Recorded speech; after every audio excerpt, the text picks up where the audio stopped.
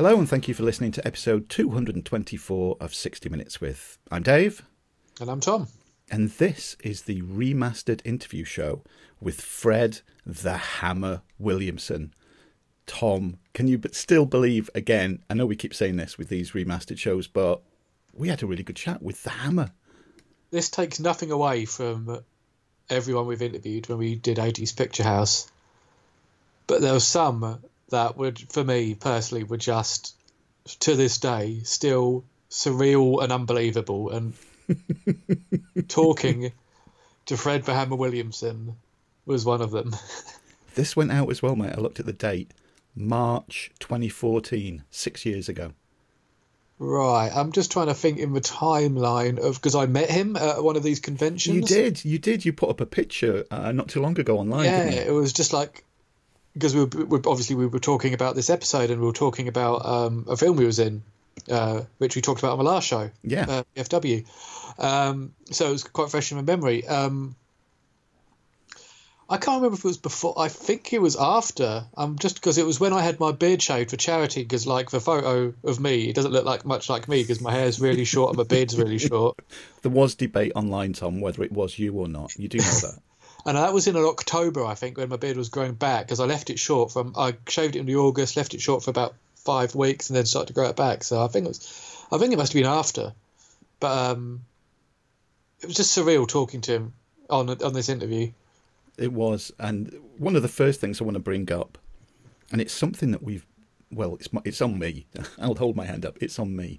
We used to get the interview guests on the show, after we'd finished talking to them, because again, everything that you hear in the interview isn't everything that we talk to them about, is it, Tom? We'd talk No. Before and afterwards. There's stuff that never made it on air, as it were. And after we finished recording the show, we'd say, "Oh, would you mind doing an introduction to this episode of 80s Picture House?" And 99% of them happily did it. And I forgot to put them in the shows that we've released, like the Linnea Quigley one, for example. I forgot to put their intros in. So I think before we go any further, mate, let's take a little break and we'll let the listeners have a listen to the introductions of the remastered interview shows we've put out so far that I forgot to put their great introductions in. So let's take a break and have a listen to those. Greetings from Tromaville. This is Lloyd Kaufman, president of Troma Entertainment and creator of The Toxic Avenger. You know, folks, when we're not making those great movies like Tromeo and Juliet and Poultrygeist, Night of the Chicken Dead, the Troma team likes to kick back and listen to the 80s Picture House, because the 80s Picture House is better than The Toxic Avenger or anything Troma has done in 40 years. Thank you. Hi, I'm Shabadoo, and you're listening to the 80s Picture House. Hi, this is Frank Stallone, and you are listening to the 80s Picture House. Hi, I'm Linnea Quigley, and you're listening to the 80s Picture House. And you better be kind to animals, or I'll come and cut you with my chainsaw. Right, there we go. They're the ones that I forgot to put in. Hopefully everybody enjoyed listening to them. The main thing that made me think, oh shit, I forgot to do that, was listening to the introduction that Fred gave us to this show, because it's one of the best ones that's been done. And of course I will leave it in this time. We'll leave everything in, his introduction, and then us having a chat to him. Because we never knew what people were going to say, did we? We just let them go with whatever. We didn't say, give them a script or, can you say this? They just did whatever they want. And yeah, Fred went for it big time. It was just great. audio velvet. It's just brilliant. Yeah, my favourite intro, I think. I will mention as well that we phoned him up more than once. So please, everybody... Just kept bringing him back. Please talk to us more. Every hour on the hour. For weeks afterwards. It was like... I could change his number. That was it, yeah. We just never heard from him. So I'll say, please listen after the end music at the end of this interview show, and there'll be a little extra bit of when we first called Fred and what happened, because that's audio gold too. What a man! Just what a man! What a man! Oh my God. Coolest man on the planet, I think. He really is, and he still is. Like we talked about in the last episode, with the VFW. It's no matter how old he gets, he's a man. I do mention. Sorry. I do mention in this interview, one of the things I say is if anybody looks in a dictionary and looks under the word man, it'll just be a picture of Fred Williamson, because that's all you need, really. And it was good as well. I know he said to us that if ever the three of us get together, we're all going to have one of his famous cigars together, which we agreed on, even though neither of us smoke. It's like, would we say no to Fred Williamson? I don't think so. No, absolutely not. No. Absolutely not. So shall we shut up and let people have a listen? No one wants to hear us, especially when they could be hearing the dulcet tones of a hammer. So.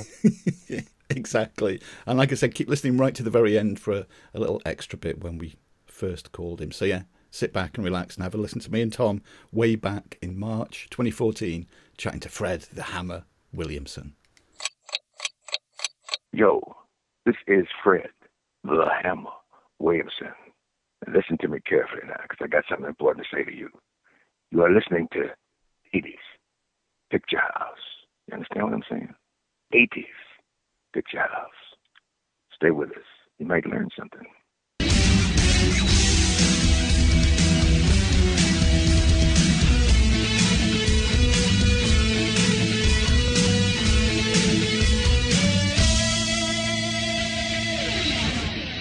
Hello and welcome to episode 86 of the 80s Picture House and the 27th of our In Conversation With series.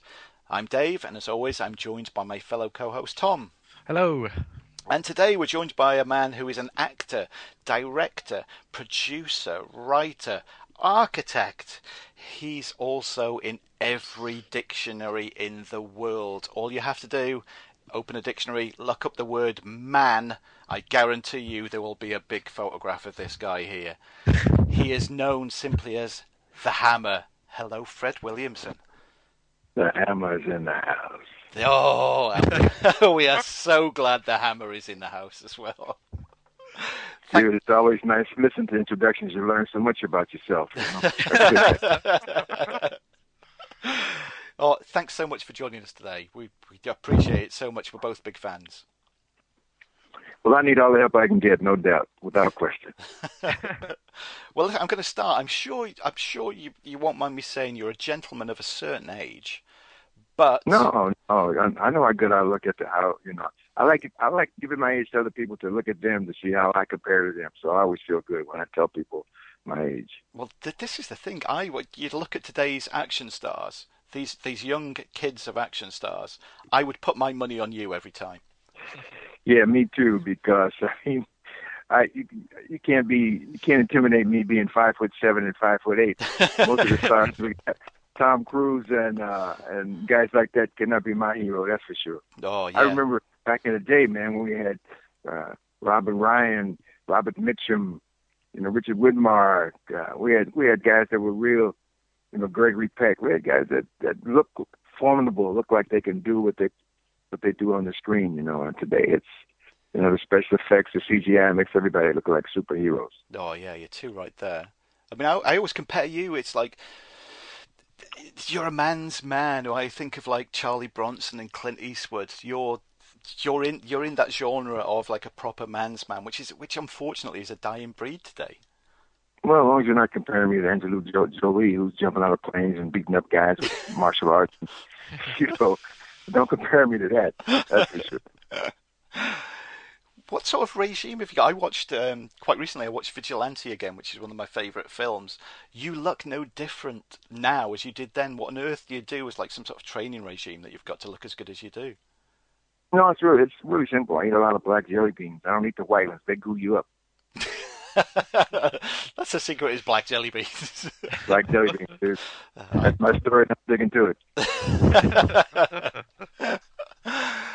Well, listen, I want to know let's give the listeners a bit of background about you. What was it like? Where were you born? What was it like growing up? What sort of background did you have? I'm a thug from the ghetto, man. I'm a thug from the south side of Chicago.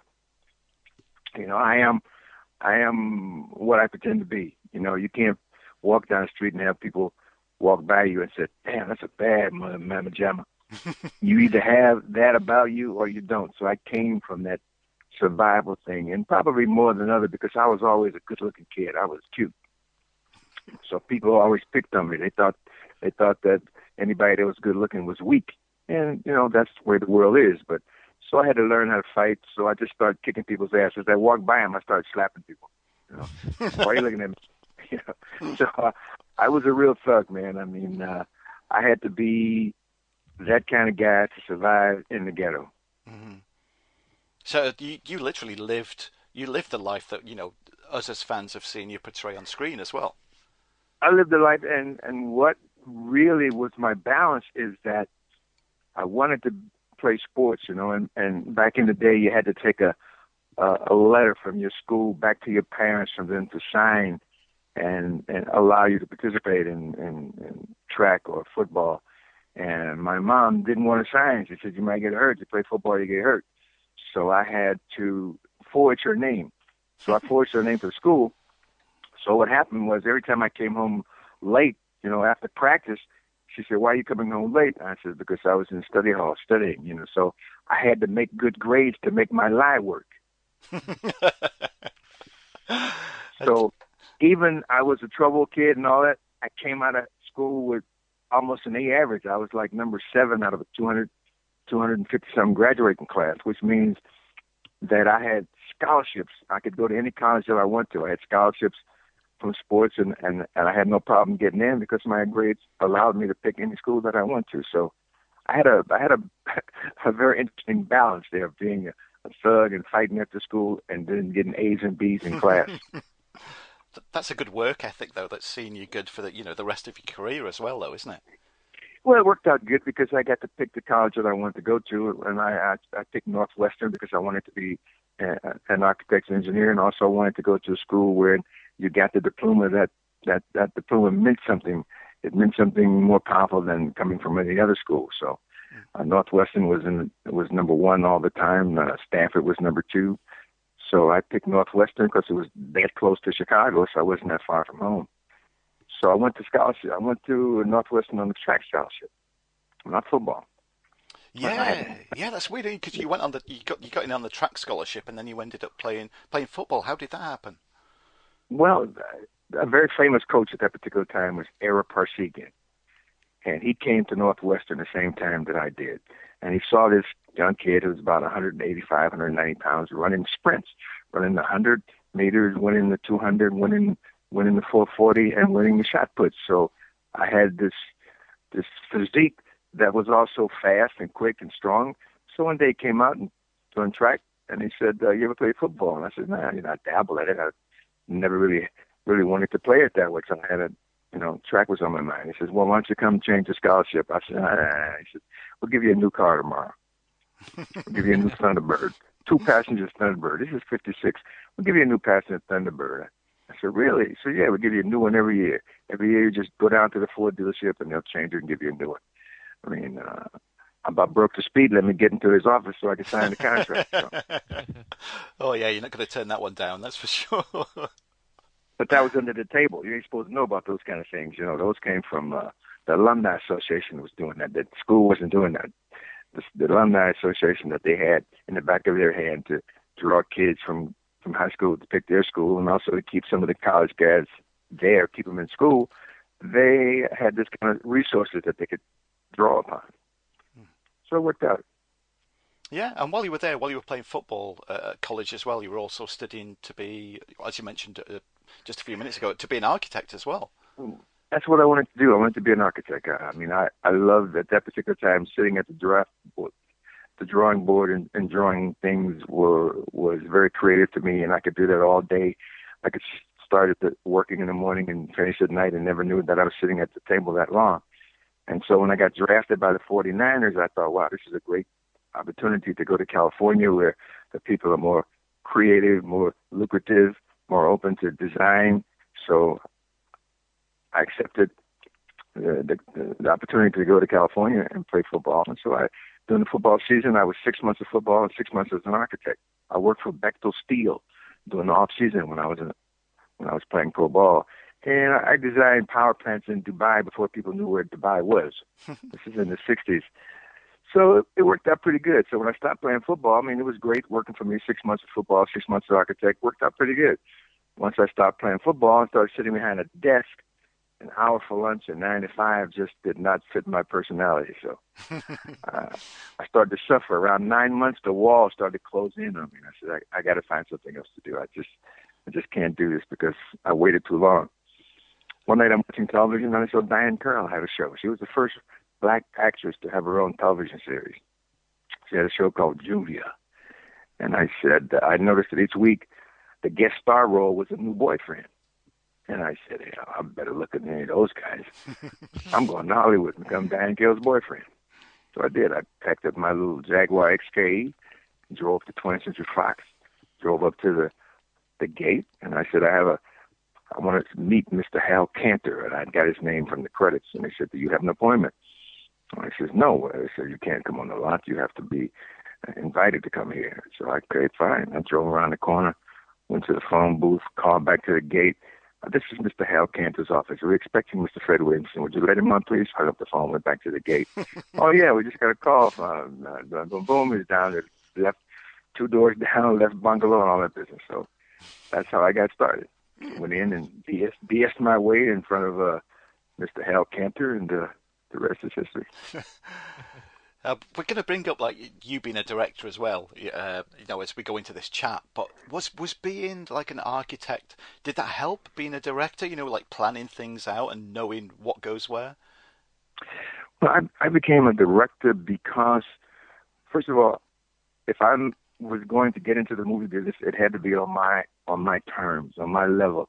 I had to come in as the hero. I didn't want to come in to be like a comic or another Mantan Moreland, because at that particular time in the 60s, we had no black heroes. We had Sidney Poitier, which is a great actor, but, he didn't kick anybody's butt. Me being a physical guy, I'm looking for, somebody to look after on a physical standpoint. So I called a press conference and I said, I'm coming into the business.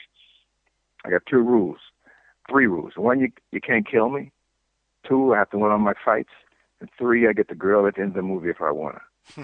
I can't understand. This is like 1969. They're looking at me like I'm crazy. They're laughing at me. So I already knew that this work was not readily available to me. So I had to create my own entity. So not only that I had to raise money to make a project, but I also had to direct the project because I didn't have enough money to pay a producer and pay a director and then pay all the stars too. So I started directing out of necessity.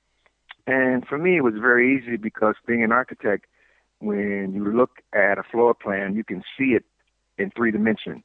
You can see what the finished product is going to look like before you even finish the product.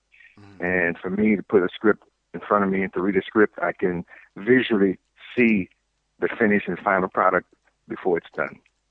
Oh, yeah. And just going quickly back to your career as an NFL player, I'm a huge NFL fan, and I'm a Steelers fan, and you played for the Steelers, so you can imagine my excitement at talking to you as well. But I was playing with the Steelers back in the day. We had Bobby Lane was the quarterback, John Henry Johnson was there, Big Daddy Lipscomb was there. We had the heroes. We had the kind of guys when I was sitting on the bench, sitting there, I didn't really care if I played. I just knew their name, they knew my name, and we were friends. Now I'm sitting among guys that I idolized. Never thought that any day I'd be sitting next to somebody. And I'd call him back to my buddies back in Chicago in the ghetto. I said, man, guess where I am in Pittsburgh? I said, no, man, you're across the street. No, I'm telling you, man, I'm here sitting next to Bobby Lane and Buddy Parker. Please, man. Finally, a game came on television, and I became a ghetto hero, dude. It was during your NFL days as well. You got your nickname of the Hammer. Could you tell our listeners how that nickname became given to you? I was an All-American flanker back at Northwestern, so I never played defense. I was the guy who caught the passes and scored touchdowns. So the first day of practice, they gave me a red shirt when I go to camp in pro football, and I said, wow, what is this? I'm a special guy. This means I'm something special. They said, no. This means you're going to play defense. I said, I don't know anything about playing defense. I don't know how to run backwards. It's crazy. So I said, son, if you want to make this team, you got to play defense. So after about 1 week, I'm looking like I never played the game before. I'm falling down. I'm tripping over my feet. I'm falling on my face. They're making me look really stupid out there. So he comes over to me and he says, son, you disappoint us. So if you don't do something better, we're going to have to cut you and send you back. And that night, I have a conversation with myself, and I'm saying, there's no way I'm going back to the ghetto and tell the boys I can't make a little poop butt football team. Are you crazy?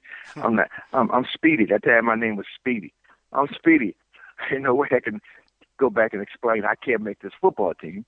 So I go back the next day, and I decided that because I was 220 pounds, I was bigger than anybody that I covered. I was bigger than any flanker back because all those guys are 175, 180. I said, okay, I made up my mind. I'm not covering anybody. I'm just going to knock everybody down. So first play, they send out a receiver. I get about 1 yard off of him. The coach is yelling at me, get back, Williamson. He's going to make you look like you're stupid. I said, just shut up and hike the ball. So they hiked the ball. The guy took one step off the line of scrimmage, and I dropped a form in his chest and knocked him out.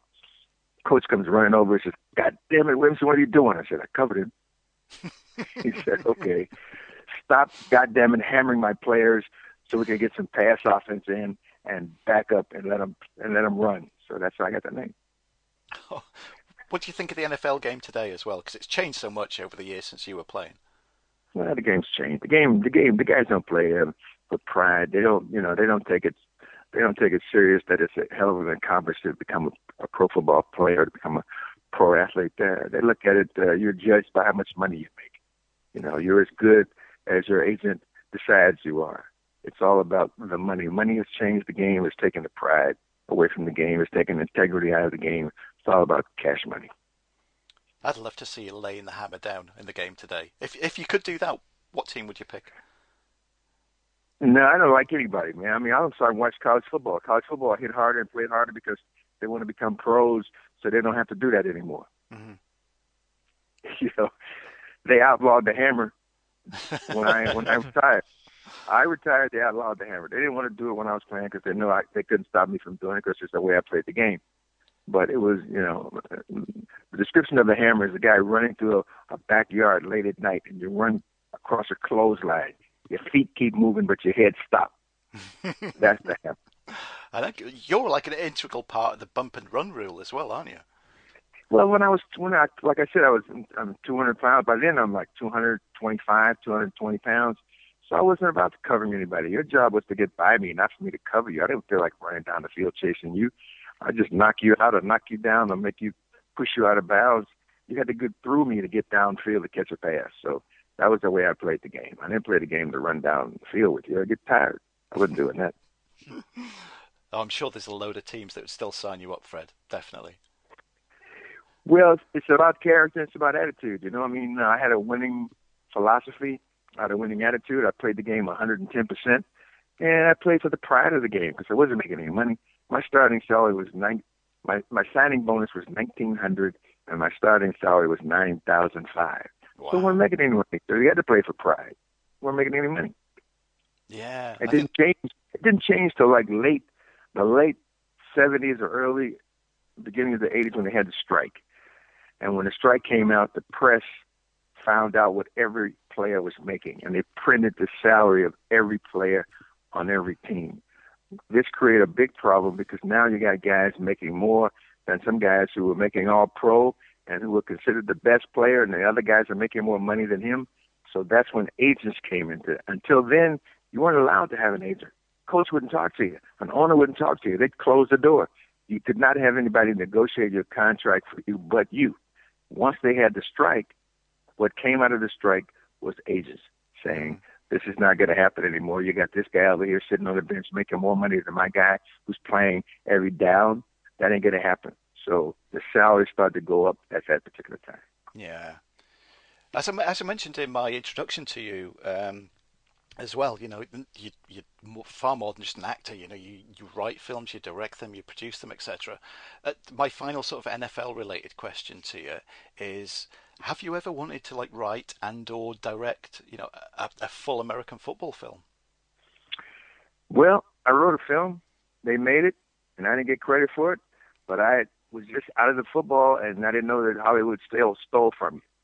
And I wrote a screenplay, and it got made, and it didn't offer me a part, and I can't tell you what film it was, but it was a very successful film.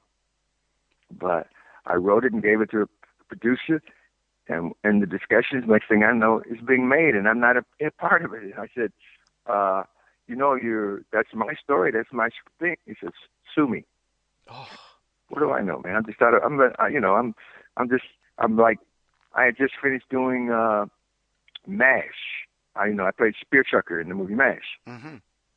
So I said, okay, I got an idea for a football movie. So I gave it to this guy, and bam, he made it. Oh, is that something that happens quite regular in Hollywood then? Oh, yeah, quite regularly. Any story that you talk about, you better make sure you got a recorder that you're talking to somebody about it, so that if it happens, you can say, here, listen to this. I told him about it. Or you write it down and you send it to Screen Actors Guild and you register it and you get a number. And so if anybody makes it, you say, here, I said this 2 years ago. Here's my Writers Guild number. And if it's 100% that close, then you're allowed some compensation. Mm-hmm. I mean, stories are stole all the time. Sitting at the table, guys talk about new ideas. Boom, next thing you know, somebody has written it and already copyrighted it. While you're sitting there thinking about it, somebody writes it and copyrights it. Oh, God, that's got to be so frustrating as a writer. No, it's frustrating being in the business. The business is all about cockapoo. It's all about lies and bullshit. It's all about pretense. It's not a great business to be in. It's a great business to be a part of, only if you're in control. If you're not in control, you get stepped on, pushed aside, crapped on. It's a weird business. Mm. Something else I mentioned in my introduction to you as well is, I compared you with how I think of you with Clint Eastwood, and I know you've, as you mentioned, you've got your three rules of the film. You don't die, you win the fight, you get the girl if you want her, which is an important part. I remember the first time I saw Clint Eastwood die in a film, which was The Beguiled. I was gutted. Now the same thing happens whenever I watch a Fred Williamson film. If you die, I am totally gutted by it. Well, I think I only died one. I think I died in From Dusk Till Dawn, but I died as that thing. I didn't die as the Hammer. And Eastwood and Bronson are my two role models. Anyway, these are the guys that I think, epitomize what I stand for. And there's no surprises. When you go see one of their movies, there's no singing, there's no dancing. It's only fighting and shooting. Clint did one that was singing, and it was so bad, he came back and did a Dirty Harry, and he killed 13 bad guys in the opening credits. So that was his way of apologizing for it. But he had that control of his career. He could, because he had to deal with Warner Brothers, so any film that he wanted to make, he could make. So he had an opportunity to take a chance, and if he didn't like that chance, you go back to doing Dirty Harry. I think maybe only one time, two movies he did. He did a singing one with his son, cowboy one. That was terrible. And he did one with an orangutan.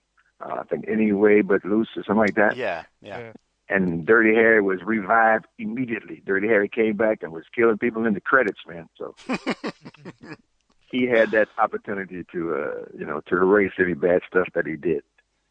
I know, because in 1982, Bronx Warriors, you die in that, but you die with dignity. It's not only with dignity, because there's flamethrowers on you, but even though there's flamethrowers on you, I love it that you even reach for your trademark cigar as you're dying. That's so good. But you didn't. Maybe I died, and maybe I just got burned and got up and run away and you didn't see. But I'm like Charles Bronson. The older he got, the bigger his gun got. In his last Bronson movie, he had a bazooka, so he adjusted to his limitations.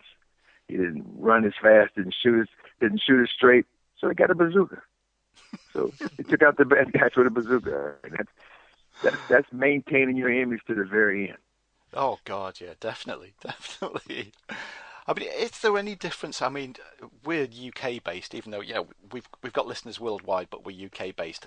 Us here in the UK, Fred Williamson equals action hero. You're just like a huge action hero, have been for so many years. And I know because we're going to touch on this in a little bit as well, about when you lived in Italy and the Italian films that you've made as well. What is the difference between like the fans of you here in Europe and in America as well?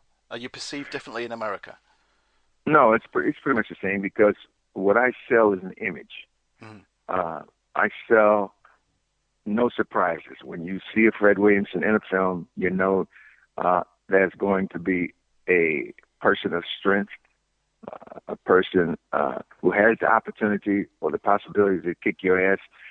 And you don't always have to. If you look like what they see you do, and they think that you can do that, you don't always have to do it. All you have to do is walk into the room, and you'll get the respect that you want. Mm-hmm. That's basically what I sell on the screen.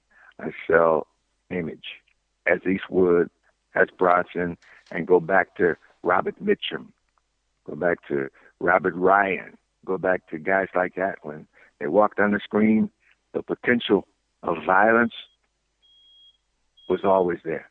Mm. I mean, I know some actors sort of give the perception of their image, but I'm sure Tom thinks the same, but whenever I think of you as your screen persona. There's no difference between off-screen Fred Williamson and on-screen. We just naturally think of you as the Hammer. Yeah. Is there any sort of hidden difference off-screen? You know, does the Hammer have a sort of a hidden softer side that we don't know about? Well, the only difference is I don't kill anybody. I don't kill anybody, you know. So it gives me, my image gives me the freedom to walk anywhere in America, in any city, in any bad part of the city or any good part of the city, whatever. I'll walk in through the middle of the baddest guys in the world, and they'll say, "Damn, that's a bad look at that boy." And I don't get challenges because it's not that I can win all my fights, but what's the point if you go back home after fighting me and tell your buddies, "Okay, I just kicked the Hammer's ass, but you don't have no eyes, you got no teeth, and your head is lopsided, and you left me on the sidewalk. Did you really win this fight, man?" You know, yeah, man, I left the Hammer on the sidewalk, but damn, look at you. You know, so I ain't the toughest guy in the world, but I go down hard.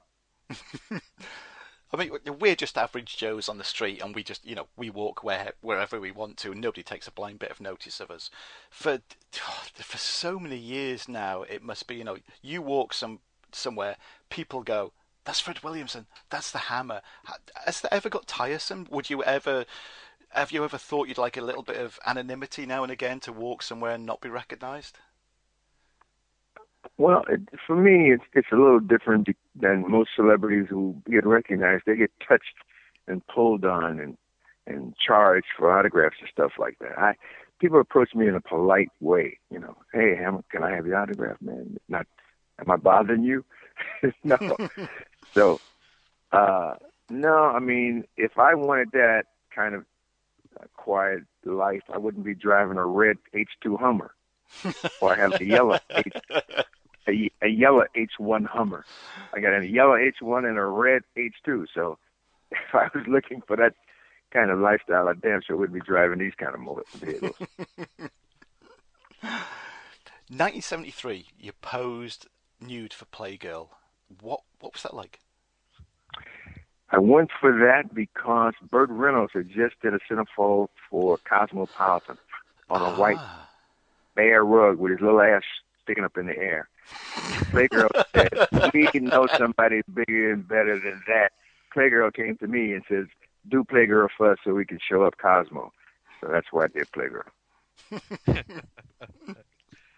Same year, in 1973, you worked with Larry Cohen for the first time on Black Caesar and Hell Up in Harlem, and of course, you also directed the first original Gangsters film. What was it like working with him?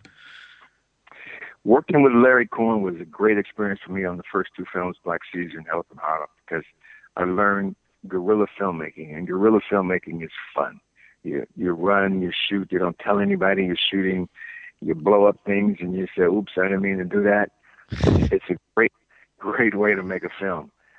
When we did my film that I did and that I hired him for, he got a little carried away. He started to redirect it. He started to rewrite the screenplay, and I had to take over. I took over the directing on that one because Larry Cohen just he forgot he was working for me. He thought I was still working for him, and Original Gangsters sort of went another way, and I had to step in and take over. But we're still friends. I mean, I pushed him pushed him in the car, slammed the door, and told him to get the fuck out. But it was good.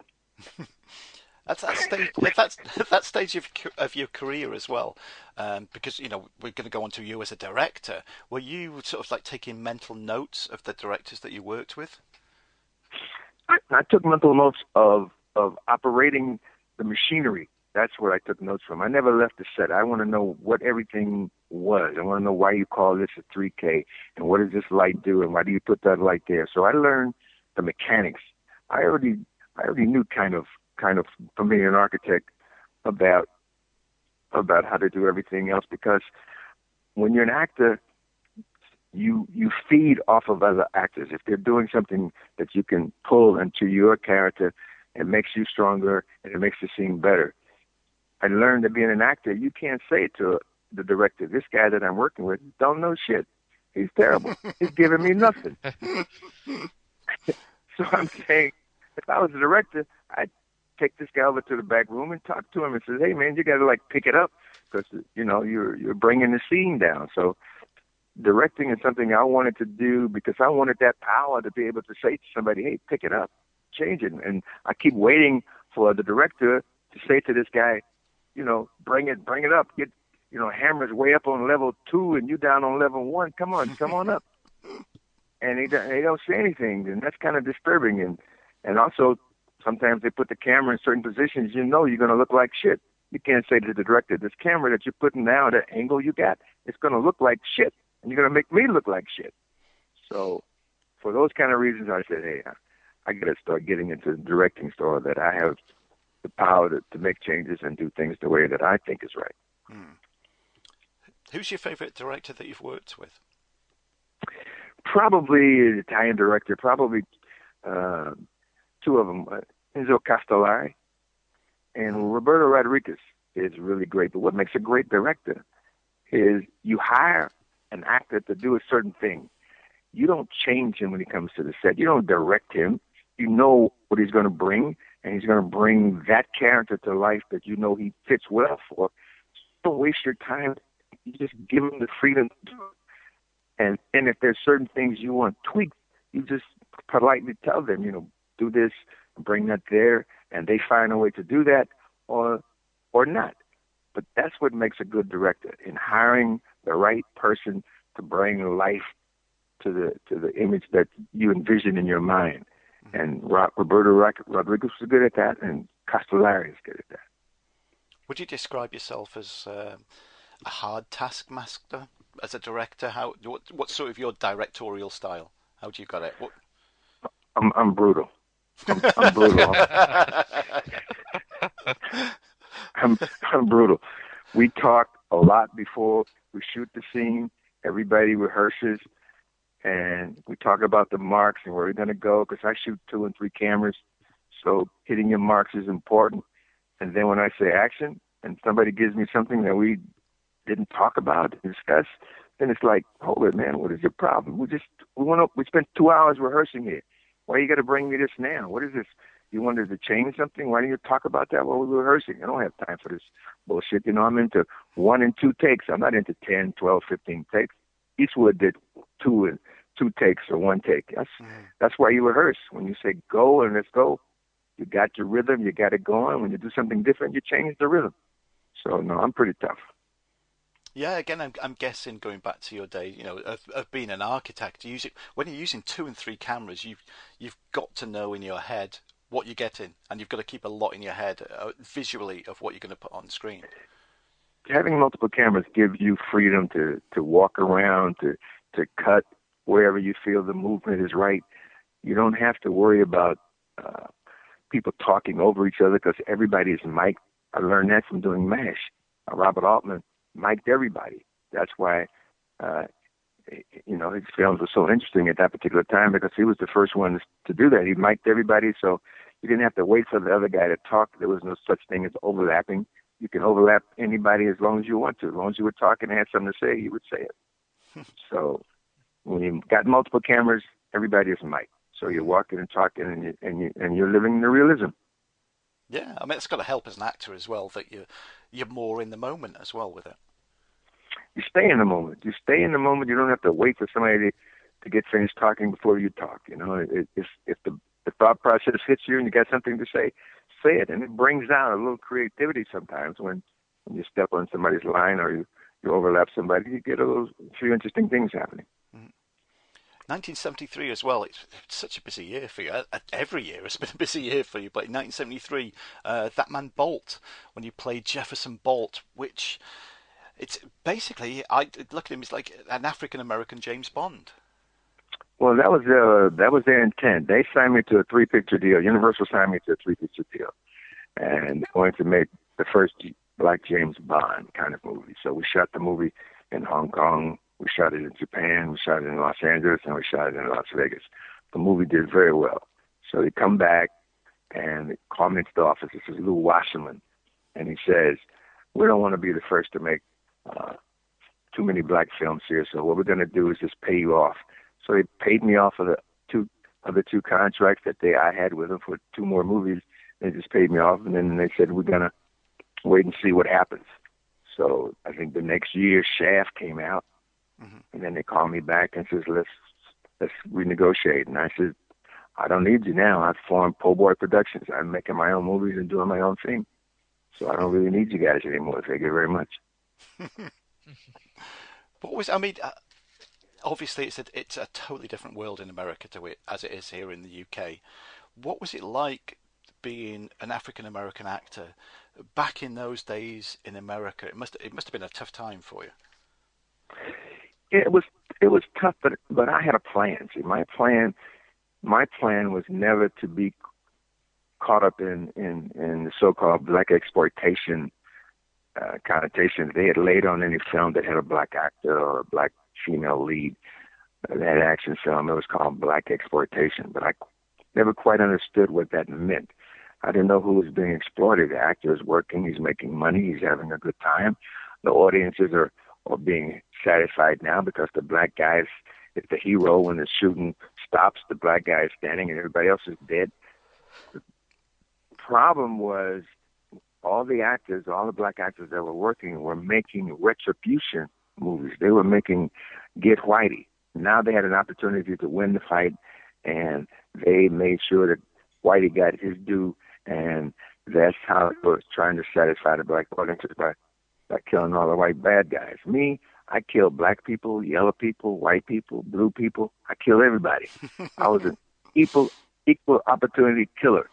So I didn't fit into that black exploitation genre. No matter how hard they tried, they couldn't pigeonhole me into that. So consequently, I'm probably the only one that survived from that genre. Jim Brown didn't survive it. Roundtree didn't survive it. Billy D. Williams, they all sort of disappeared because when that genre died, and they stopped making those kind of films, their popularity also died.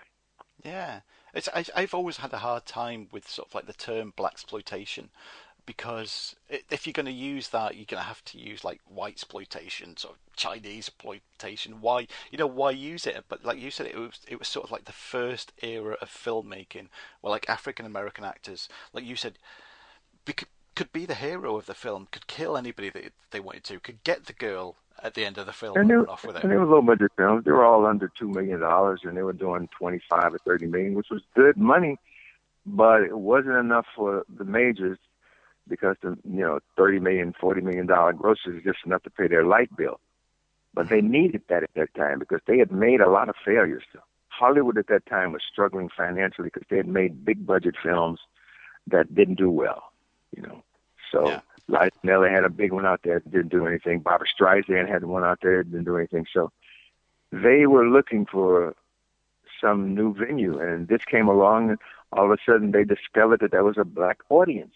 There was an audience that wanted to see blacks be heroes, and they jumped on the bandwagon for like 4 years, and they got their till all filled up again, and they jumped off. I always look at the two main actors I look at now for starting the African American hero genre, if you want to call it that, is yourself and Jim Brown. When you did that, you're the two main guys that did that. I mean, obviously there's others, like you mentioned, like Richard Roundtree and others. Yeah. What was it like at that time? Because to be a pioneer of like a genre that's going to hit big time. Well, it was something to be proud of, because that was your goal. Again, that was my goal, was to bring that kind of character to the audiences, because I had that image in pro football, and I wasn't going to step out of football as the Hammer and become Hammerette. That's for damn sure. So, I was proud of what I had achieved and had shown to the marketplace and had shown to Hollywood that there was a market for black actors. There was a market for black films. Unfortunately, it didn't last, and so now they put a black actor in a film to bring the black audiences, but not really to capture them and captivate them. They just want the black audience money. If you look at Denzel Washington, or if you look at Samuel Jackson plays every black man. When there's a script and it says black man, they think Samuel Jackson or Denzel Washington. These actors, working because they're black, and when Hollywood, the guys on the 20th floor don't even know who else exists out there. They know that's who they know, and that's who they work all the time. Every time you see a black actor in a film, it's Denzel Washington. But they got very smart. Then, if you see a movie star in Denzel Washington, he's not in it alone. He doesn't carry the film by himself. There's always another white name actor. Even with Samuel Jackson, rarely, on rare occasions, do they carry the load of the film. Even though they list as the star of the film, there's always a comparable white actor or actress that carries the film. So they just want black money, but they want to carry the film with white money. And that's okay. I mean, that's how they feel, and that ain't going to change. That's not going to change, because it's more them than us. So, and they control the industry, so it's not going to change. In 1975, you went over to France for the Cannes Film Festival. What's it like, the process of going over to that sort of thing and trying to sell a movie? Well, I made the choice to take my own film. I made my first film, produced and directed my own film, because I understood they were trying to make me believe that a black actor was not popular in Europe, and I didn't believe that. I didn't buy into that. I looked at all the girlfriends that I have, Swedish girlfriends, British girlfriends, Italian girlfriends, French girlfriends. You're going to tell me that they don't like me over there? Are you crazy? Come on.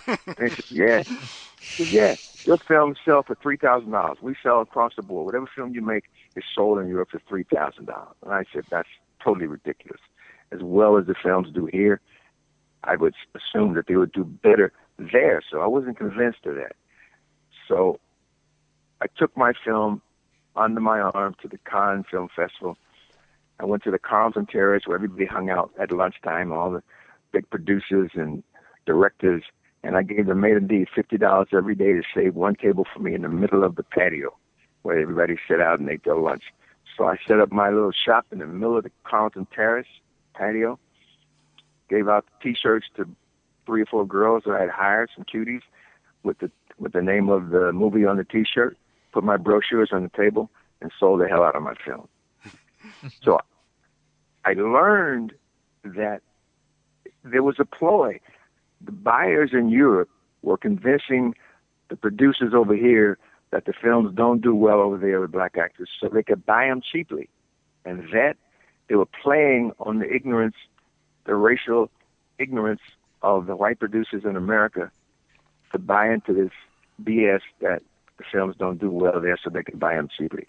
So it didn't take me long to learn that, because by the time I left there, the first guy who came to me was Grease. He offered me $3,000, and I embarrassed him, and he ran away from my table.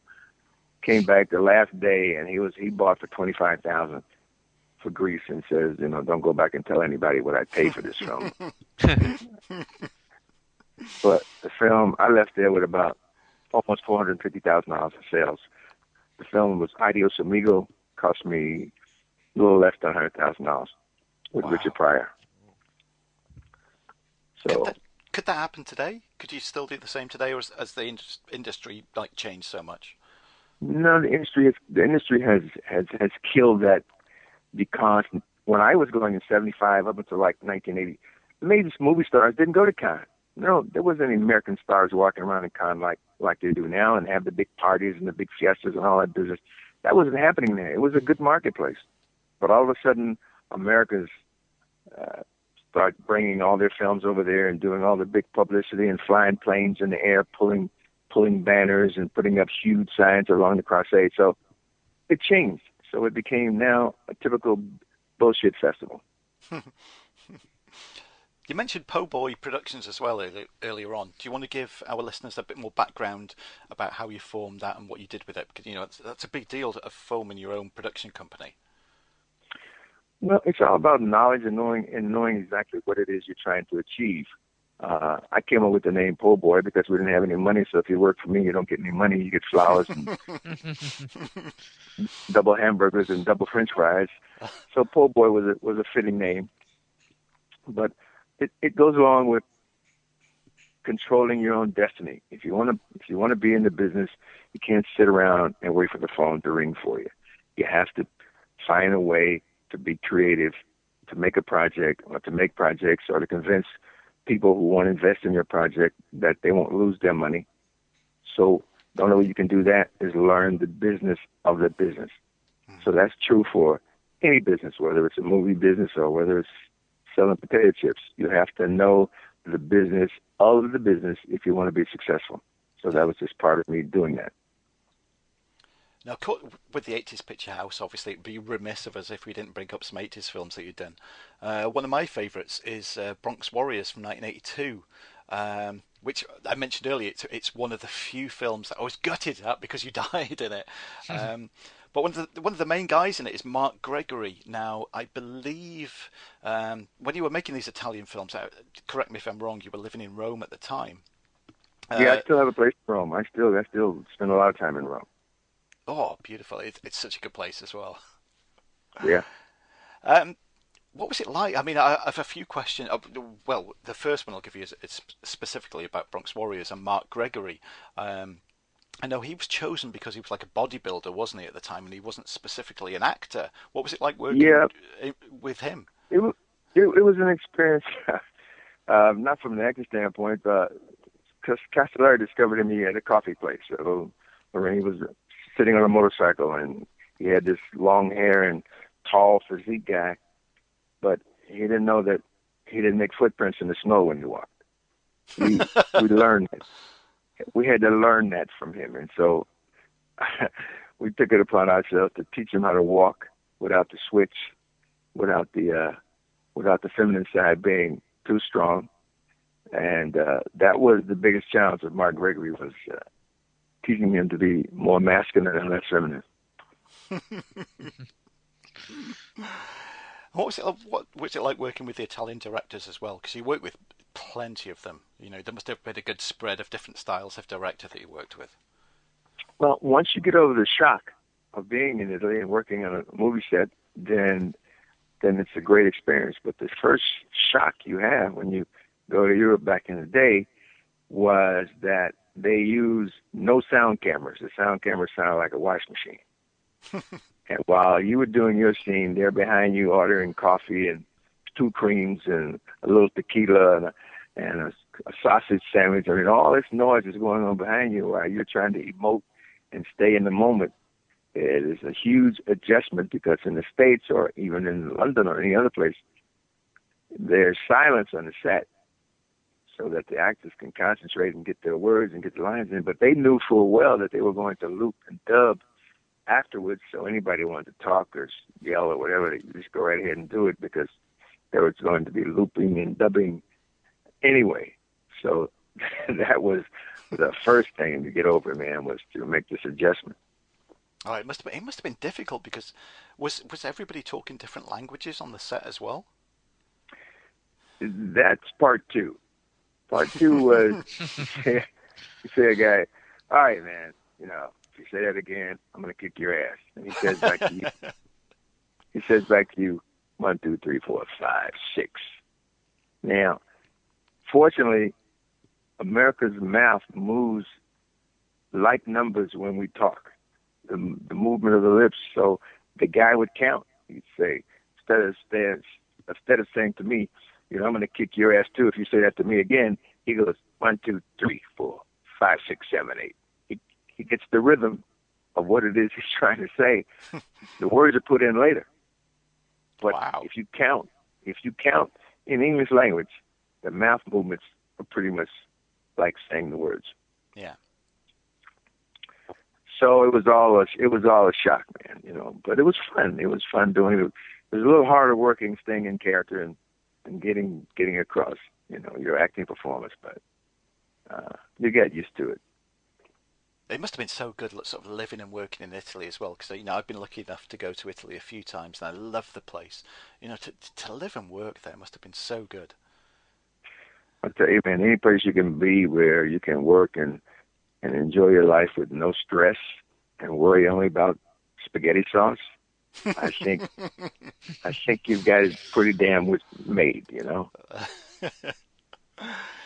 Sticking in the 80s as well, 1983, one of my all-time favourite films, and definitely one of the best starts ever to a film, Vigilante. Your opening monologue, which starts the film, and I'm not just saying this because you're a guest on here, you know, I'm trying to blow smoke up your arse or anything. It's one of the best starts ever to a film.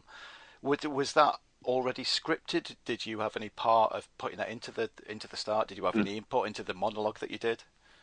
No, Bill Lustig let me write that. He let me do that. He says, you know, we know your image. We want you to come into this film and bring what you bring to your films. And I said, okay, I'll write a monologue. And I said, I want to come out of the dark, step from the dark into the light and give the monologue. And he said, oh, that's fabulous. We'll do that. So we shot that maybe a month before we even shot the movie. I went on the studio and shot that. Wow. How many takes did it take to do that as well? One. We did one take. We did one. Wow. We did one take because I didn't feel I could do it any better because he asked me, want to do another one? I said, no, that was it. I didn't stumble, I didn't fumble, and I did my thing, and let's move on. Mm-hmm. And again, before we leave the 80s, I've got to ask about the Black Cobra series of films where you played Robert Malone. And I know both myself and Tom have got these films and we love them, and we both watched them again quite recently as well. What was it like filming those? Well, Black Cobra was really kind of the films that I want to do in the States. I want to be, you know, bring that cop, that detective where I can use the energy that I have and work the image that I have, and Black Cobra allowed me to do that. Except they did a Black Cobra 4 that I wasn't in, and they found some black guy over there and shot him from behind, pulled some scenes from 1, 2, and 3, and made a mishmash of a film and called it Black Cobra 4. So that one was totally ridiculous. Oh, that's going to be so frustrating when that happens. Oh yeah, especially when they don't pay you. They got my name. They got the picture on the front of the poster with my Super Bowl ring on. All you can see is the back of this guy's head, but he's got his gun in his hand, and you can see the ring that I wear all the time, right? Right down to my Super Bowl ring, dude. I said, wow, man, this is about as flagrant as you can get. If we fast forward to 1996, obviously you're in From Dusk Till Dawn, and that must have brought you a new generation of fans. Well, Quentin wanted me in the film, but he wasn't really sure how he was going to put me in the film. So he asked me, you know, would I come and read and give me an interpretation of something that they had kind of lightly scripted, and I said, sure. So I read it, and so then I put my own interpretation onto it and blew them away because I gave them a reading that fit their character and not so much me, about when Juliette Lewis got really frightened because of all the sounds were pounding on the building and all the bats were trying to get in, and she said, I can't take it anymore. I said, well, cut to me leaning against the wall with a cigar. And I say, sure you can. Oh, that's great. What do we do next? So I said, okay, you got this Vietnam thing you want me to read and do? I said, why don't I do it like I'm a little off? You know, I know my fans know that somewhere along the line I'm going to start kicking ass. So, but I don't want to come in like a hero. I want to come in like somebody that's a little off as I'm getting off giving this Vietnam speech. I know what my fans are saying. They go, wow, what's wrong with the Hammer? You know, he's sounding a little strange. You know, they know that I'm coming in to kick ass, but you want to surprise them as to when you do it and how you're going to do it. I mean, you can't be a hero if you throw the first punch. You're a hero only if you take the punch and say to him, don't ever do that again or I'm taking you out, and you walk away. That's a hero. Yeah, it's like I mentioned earlier with the films, like with yourself and Clint Eastwood and so on, when you die. When you died in this, I was so gutted, I couldn't believe it. But I was, at the same time, I was so pleased that at least you took out so many vampires before you died. You kicked ass before you died. Well, that was my demanding point, and I didn't. But again, I died as that thing. Whatever that thing was, they made me. I didn't go down as the Hammer. I went down as somebody that had no control over themselves because I had been bitten by some nasty-looking thing and turned me into that ugly. And also in 1996, you starred in Original Gangsters. I mean, again, when we're talking cast list, you've got yourself, you've got Jim Brown, Pam Grier, Richard Roundtree. That's a hell of a cast. It's not often you get a cast like that. Well, this is a script that I wrote because I was conscious of the fact that I wasn't seeing my friends working. I wasn't seeing Jim. I wasn't seeing Kelly. I wasn't seeing any of the guys working again. So I wrote a script that I could put everybody into a story and let them do their own thing to give them back the credibility that they once had. So I wanted everybody to do whatever they were known for doing, you know, being a tough guy, being a smooth guy, being whatever. It was my decision to make this film to get everybody back their identity. Give Pam Grier back her strength. She was one of the female action stars back in the day who was kicking guys' ass in the movie. So I'm going to give her back that opportunity to do the same thing in my film, to be feminine, but at the same time be a tough broad. Mm-hmm. So that was my motivation in making that film, and that's why I wrote it, and that's why I put it together. As soon as I finished it, I get a call from Stallone and saying, hey, man, I saw your movie, got all these guys in it. This is really good. How was it working with your old buddies? I said, it was great, man. Once you pay them and make everybody happy, you got no problems. He said, all right. So then I look up, here comes Indispensables or Indisposable, whatever that one he's made. He went back and got all his buddies that he had worked with and wanted to work with before and put them in his film. Yeah. And now he's doing number 4 now, I believe. Yeah. Let's fast forward to 2004 as well. There was a little bit of change of pace with the films that you'd done previously because you were Captain Dobie in the Starsky and Hutch remake. How did that come about? Well, they came to me and they said, we want you to play the police chief. You know, we need a police chief, somebody that's strong. I said, listen, I'm going to play. If I do this role, I'm not going to be the typical fat, black, out of shape, screaming police chief.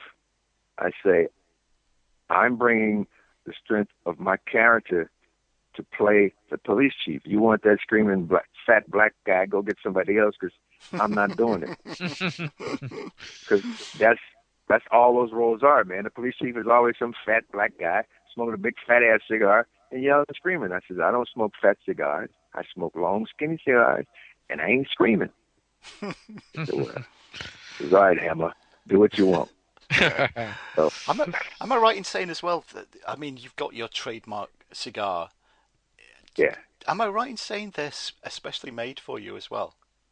I make my own. I have my own plantation. I have 4 little white people in Ocho Rios living in my house and growing my cigars for me. That's where I get my own.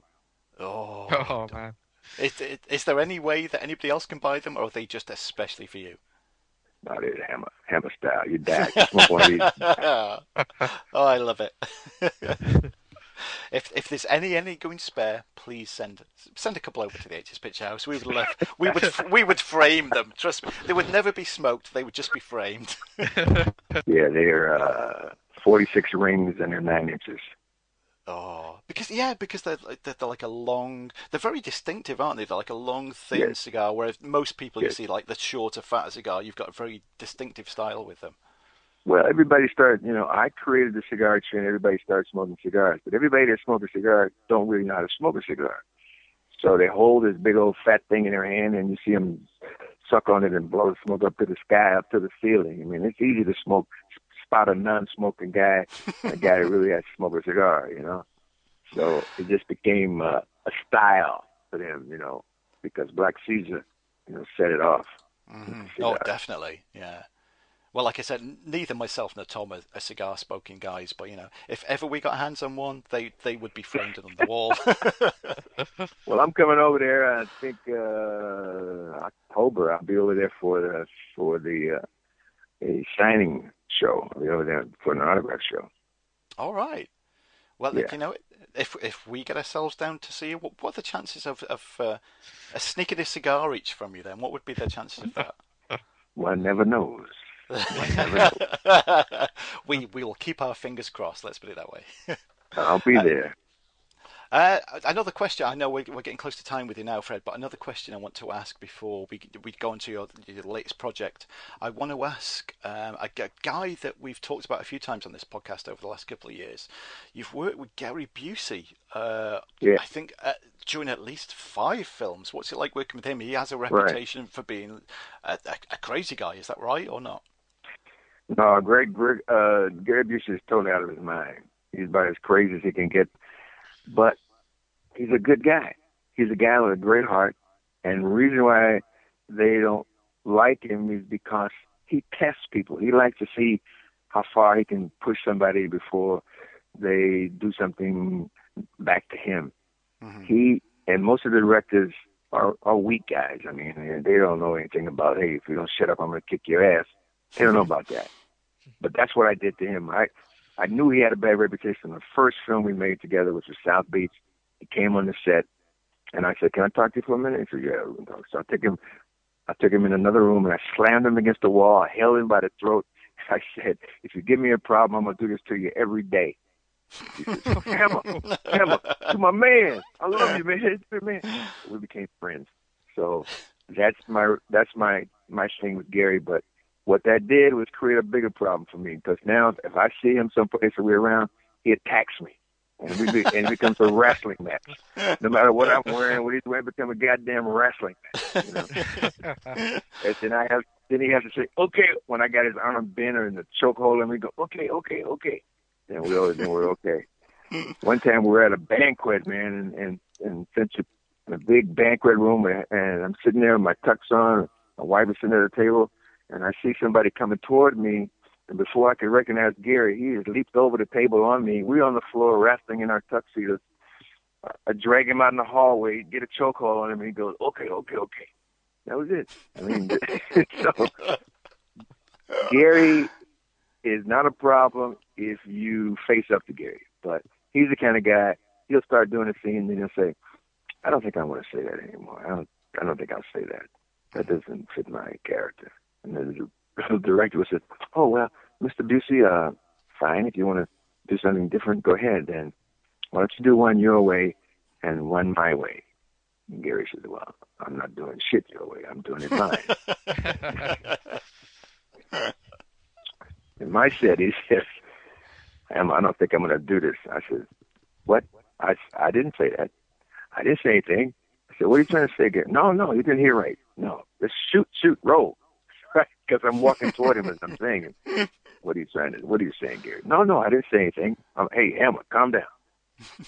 He's that kind of guy. He's a good guy, but he tests people. And if you fall for his stuff, you're gonna have a hard shoot and a hard day. Oh yeah, I can imagine. But I've got to say, my money would be on you every time, Fred. That's for sure. but it's just a test, It's just a test that he likes to test the people that he's working with and see how much he can get away with. What we need to do now, Fred, I know we've talked about your fantastic career. And of course, hopefully you know by now, but such big fans, myself and Tom, are of you. You've got a project on the go at the moment, and we've tweeted about it, and I know you're currently trying to get the funds raised for it. Right. Please tell all our listeners across the world about Old School Gangsters. We have heard about how successful it was. We have heard how successful Original Gangsters was, starring me and Jim Brown and Pam Grier and Richard Roundtree. Now I'm in the process of putting together a sequel. The sequel is called Old School Gangsters.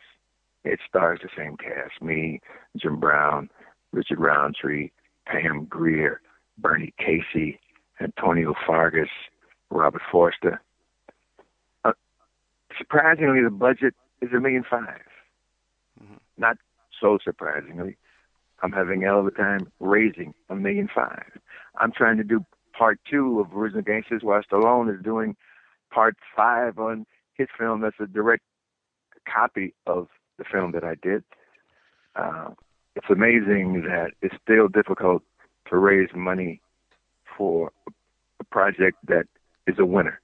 I mean, how can this project not be a winner at $1.5 million? Mm-hmm. But unfortunately, I'm having a hard time getting it together. But hey, it's time of time, and I won't give up till I get it done.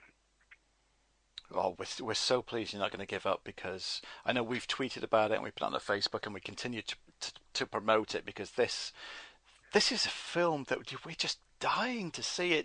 And again, I can't believe that film studios wouldn't give any backing, because this is a surefire winner.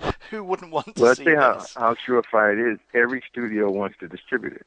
They keep contacting me and says, Hammer, you got the money yet? When you going to make it? Can we distribute it? This is Warner Brothers. This is Universal. This is Pat. Everybody wants to distribute the movie, but nobody want to put up $1.5 million to make the film. It's ridiculous, and it shows you that really things haven't really changed a lot. They've gone underground. Yeah. Well, if we had the money, we would give it to you straight away, Fred, because we want to see this film made immediately. That's for sure. Yeah, no, it's a good film with everybody doing the things that you know that they can do, and what made them famous.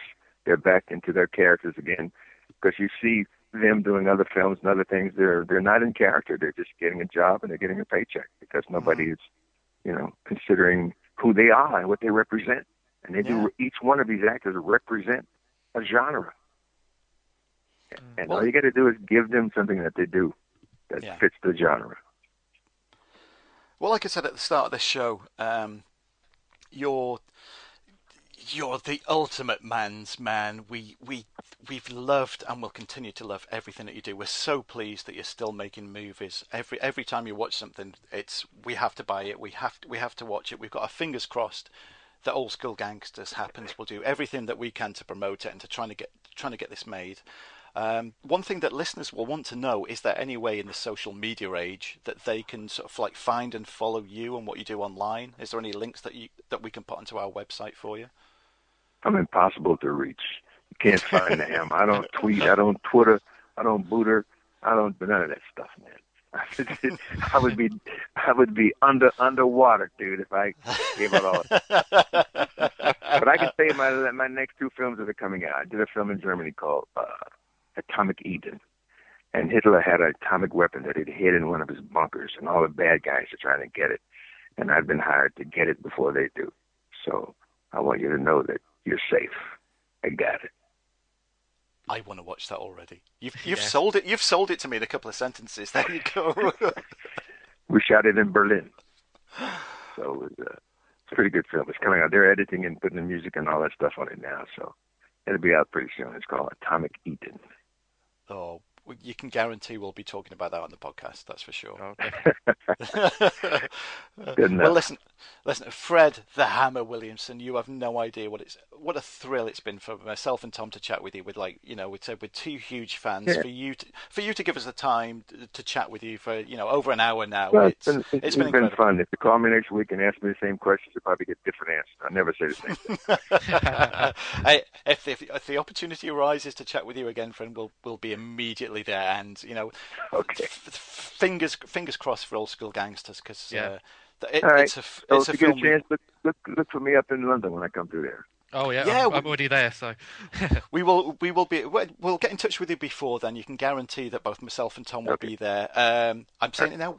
We will be expecting a cigar. That's all I'm going to say.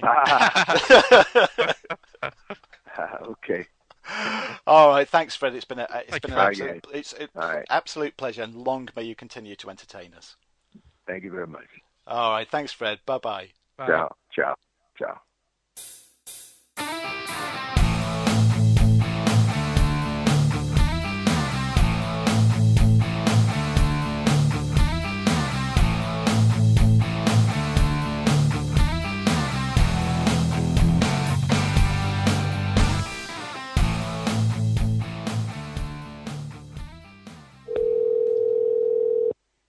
Yo, this is the Hammer. Jump on your message and number now. You just may be interfering with my slumber, and I will get back at you somehow. At the tone, please record your message. When you've finished recording, you may hang up or press 1 for more options. Hi, Fred. This is Dave and Tom from the 80s Picture House, and that is the best answer phone message I have ever heard in my entire life. That is amazing.